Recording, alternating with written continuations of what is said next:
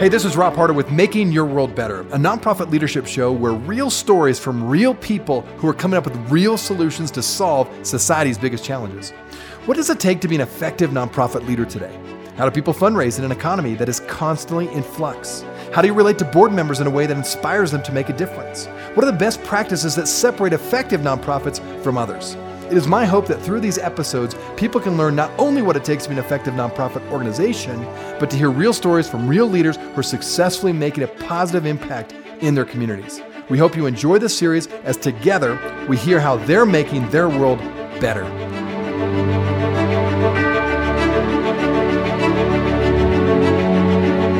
Today's guest is Laura Hadley. She is the Executive Director of the Cystic Fibrosis Foundation for Utah and Idaho. And I think you're going to really enjoy her take today on leadership.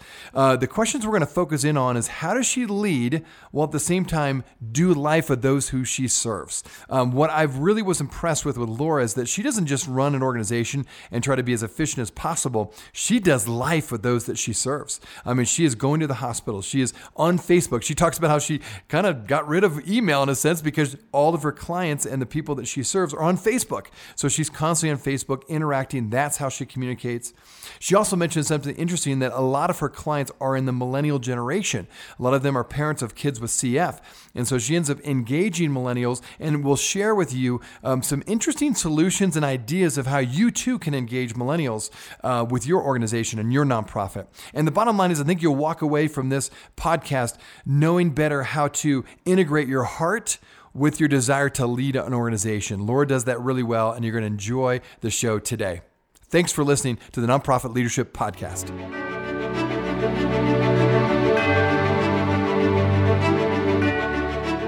Laura, it's great to have you on the show today. Thanks for having me, Rob. You got it. You know, we've been friends now through our UNA connection. We're both on the board for the Utah Nonprofits Association. And Laura also moonlights, that's a better word, moonlights as working with TV journalism a bit. Talk about that just as for fun here. Yeah, I mean, that's always what people are interested in hearing. That was my background, was doing television work, TV production work. I've done a lot, traveled a lot with that. And through that job, and then doing Utah Jazz broadcast games, became friends with Coach Sloan's wife. Tammy was on the board for cystic fibrosis at the time. One thing led to another. We started to talk. I wasn't really looking to make a change, but the opportunity to have a whole second career was appealing to me. And so I made the jump and still get the opportunity to do a little bit of TV work here and there. So it's enough. Well, I'm so glad that I was going to ask you, how did you move from that into the nonprofit world? So it's interesting to find out how you did that. So talk a little bit about that. How long have you been in your role, and what's it been like to serve in the nonprofit sector? Well, I've been in that role for just over 6 years.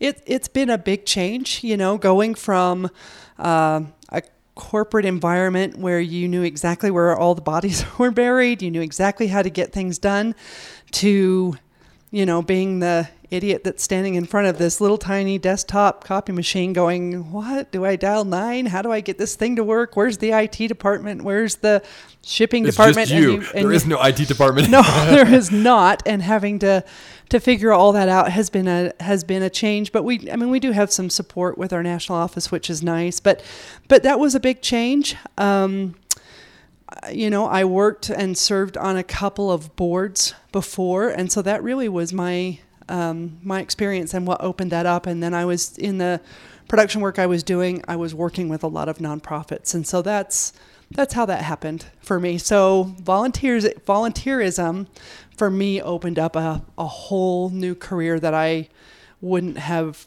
dreamed. It wasn't a plan, but like so many other things in my life, it was just another happy accident. That's so fun to hear that you went from a volunteer into now a full-time role. And that's happened a lot, actually. We've had guests on the show and same kind of experience where they've either had a personal experience with a nonprofit they're now working for or a volunteer connection, and that brought them into now a paid position. So, the key theme, as we mentioned before, was how do you lead your nonprofit in order to engage millennials? It seems like this is something that continues to pop up in our interviews, even when that is not the main topic. So I thought I wanted to ask Laura those and just focus on that for our primary primary theme today. So let's talk about that a little bit with your organization specifically. So first, maybe though, dive into the mission of the organization. How has it changed, and how are you engaging millennials because of the changes in your organization?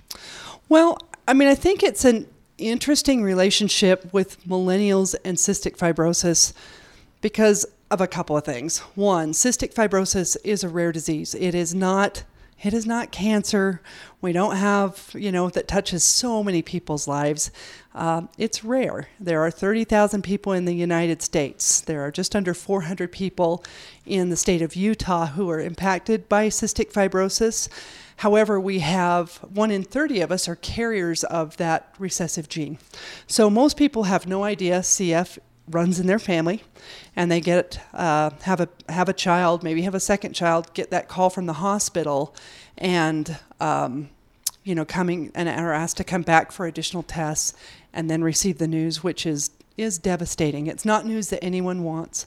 So because of that, we're a little unique in our needs and what we're doing. Our primary focus is on research and quality of life for CF patients. And so with that, where I really engage millennials the most is I'm coming in and dealing with millennial parents who have just received devastating news. And so I've seen that side, which is really positive, how passionate they can be, how hard they will work, as anybody would, for their kids or for their grandkids. I mean, people are, as any of us would, willing to do whatever they can to help move the research forward.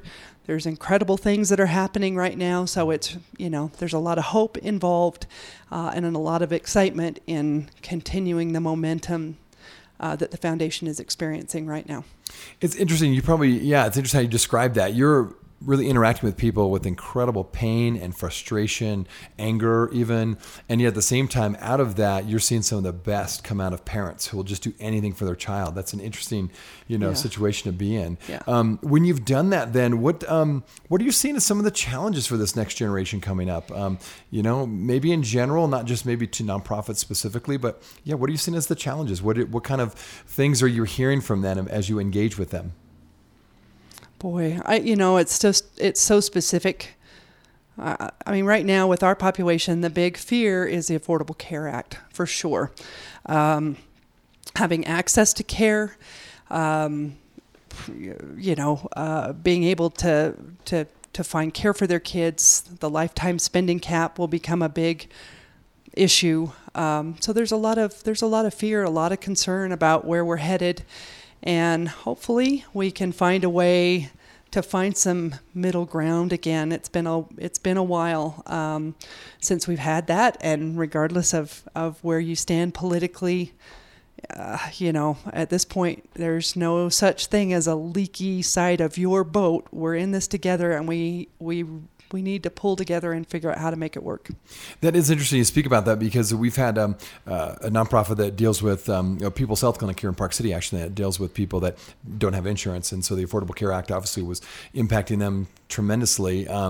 Now things are kind of in limbo a bit. We're not sure what's going to happen in January, but sounds like for you, that's a big question on millennials' minds, but period. I mean, anybody involved in the organization, that's a big issue. Is it for them, if things revert back, kind of quote, to the old way, although we probably never get to the old way, but if it reverts back and kind of we backtrack a bit from what has been started with the Affordable Care Act, is that something they're looking forward to, or is that actually worse? I wouldn't paint that group with a brush on either side of that, because I see our families having political feelings on both sides of the aisle, strong political feelings like the rest of the population. And it's really just, how do we move forward? How do you move forward with pre-existing conditions, lifetime caps? Got it. Okay. All right, so now back to the millennials. Now, this maybe moves you beyond just your role and your specific nonprofit, but you're also on a couple of boards, and you've interacted with a lot of people over the years in terms of just people, both business owners and for-profit organizations as well as nonprofits.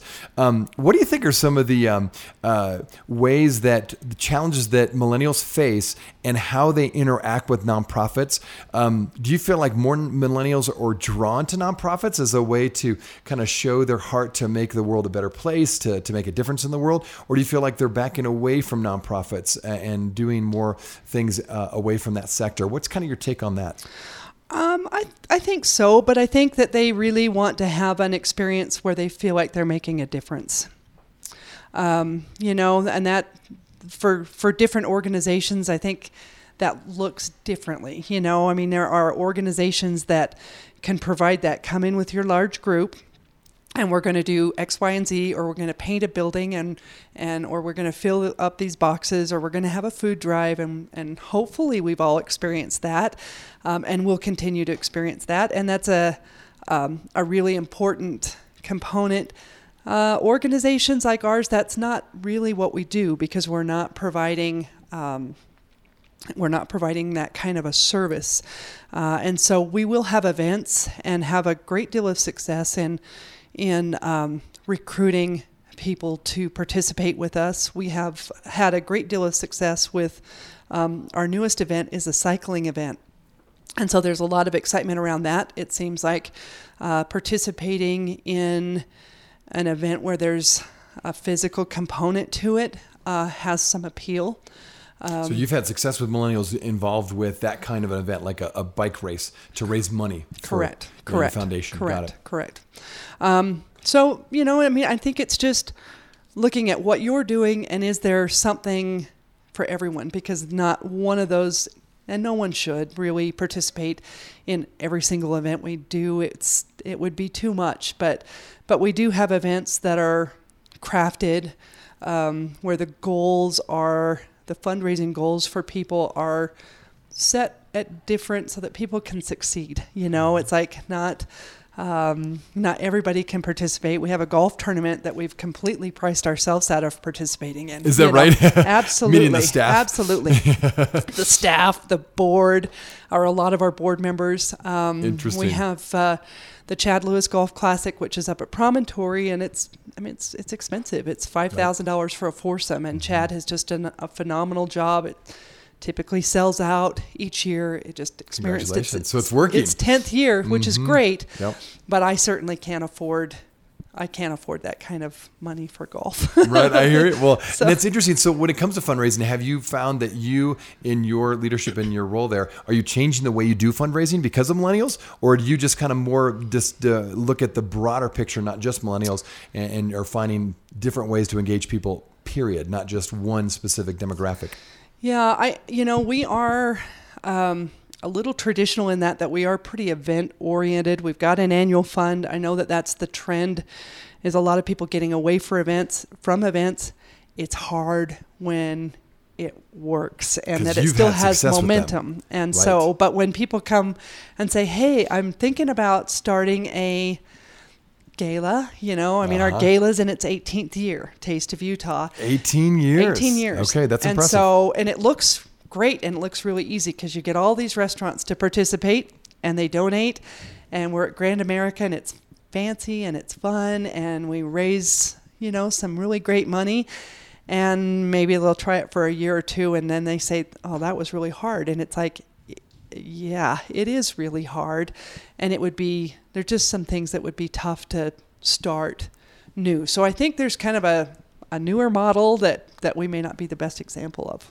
Yeah, so list out for the listeners, so how many events do you have? What kind of events do you have? You obviously have a bike race.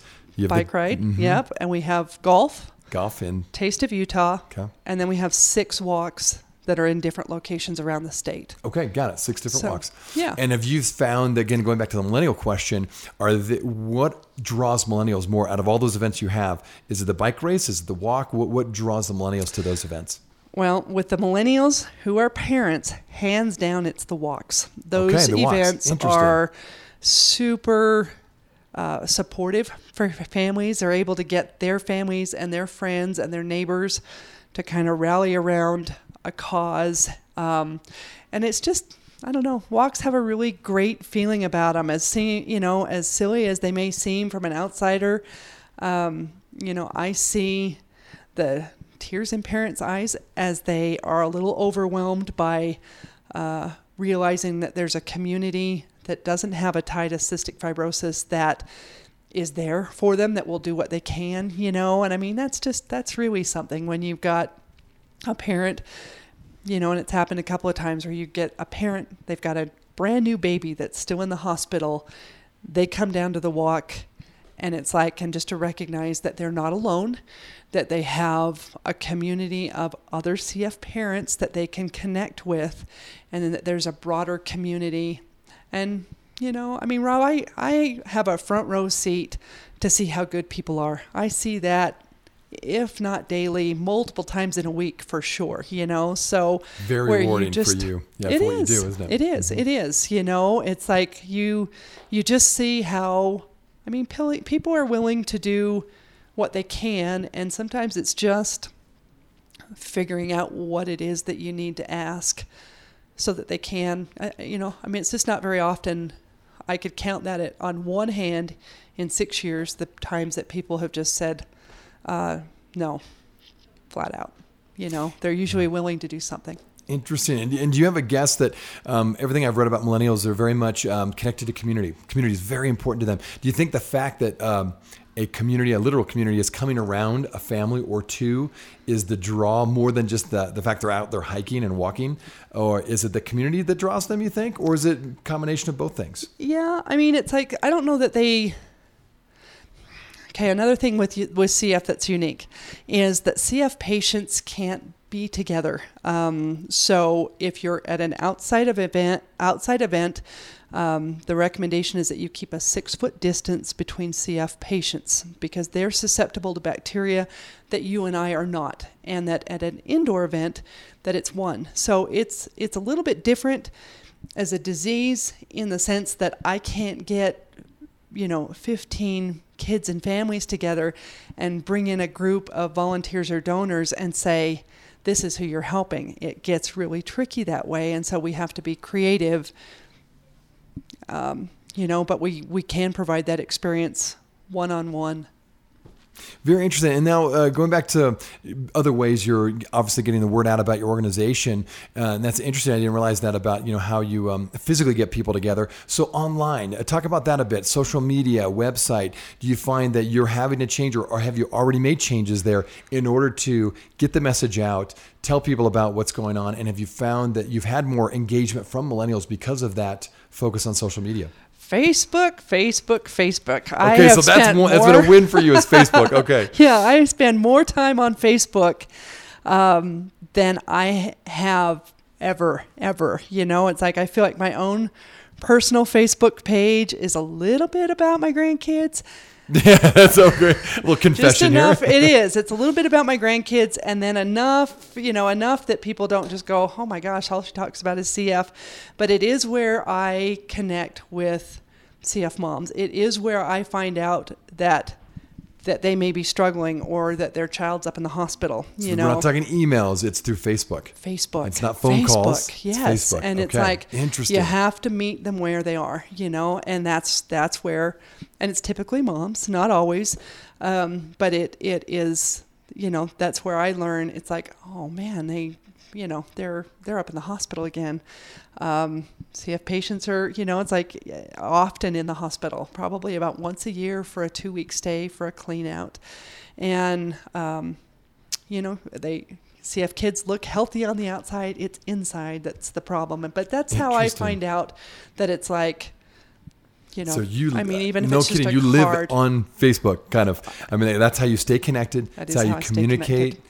And that's so fascinating. And do you find that beyond just the families then that are dealing with it, do you find that new donors or new people that want to engage with your organization, do you find them also on Facebook, or is that in a different venue? No, not so much. It's like we our chapter Facebook page, yes, but really that's the easiest place for our parents to connect. Okay. These CF parents that are young.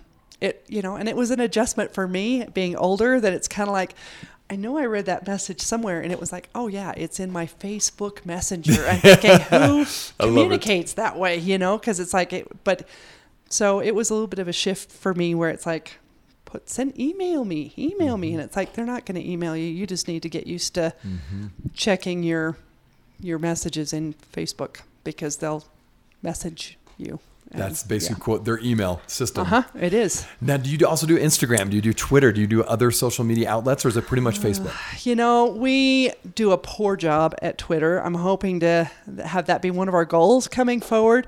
It's not my thing for sure. And Instagram, I try and save that a little bit where it's a little bit more personal, but I do have, because you do become friends with these CF parents, it's like so with one of the other nuances with CF is if you have a child with cystic fibrosis, once a quarter, you're going to bring them to a CF care center. The care centers in the state of Utah and really in our region are Primary Children's and the University of Utah. Easy if you live in Salt Lake, not so easy if you're in the southern part of the state. When it comes to other organizations and other nonprofits specifically, do you feel like, from what you can tell and being on the UNA board and interacting with other nonprofits, do you feel like that nonprofits, in order to engage millennials, need to really change their leadership culture completely? Or do you feel like a lot of nonprofits just need to make a few tweaks here and there and adjust slightly? What's your take on that in terms of changing the culture in order to reach more millennials? I would opt for a slow adjustment. I think, radical change is not going to ever play out really well. The other group that I'm involved with is the Salt Lake Rotary Club, and then I'm on the foundation board. And so there you've got a group that's at the other end of that spectrum and trying to figure out how to engage younger members, younger participants, and so it's interesting to have that perspective, because it is a different club. Do you feel like they're being successful? Are you getting new members to join the Rotary Club that are in that millennial generation, or has it been really hard? Yes and yes.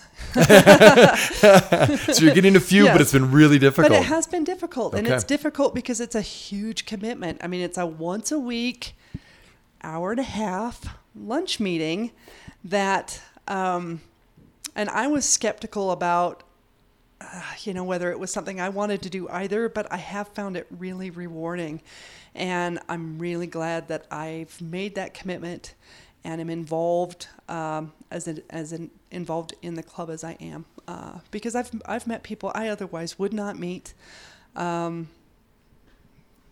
That's very helpful. Yeah.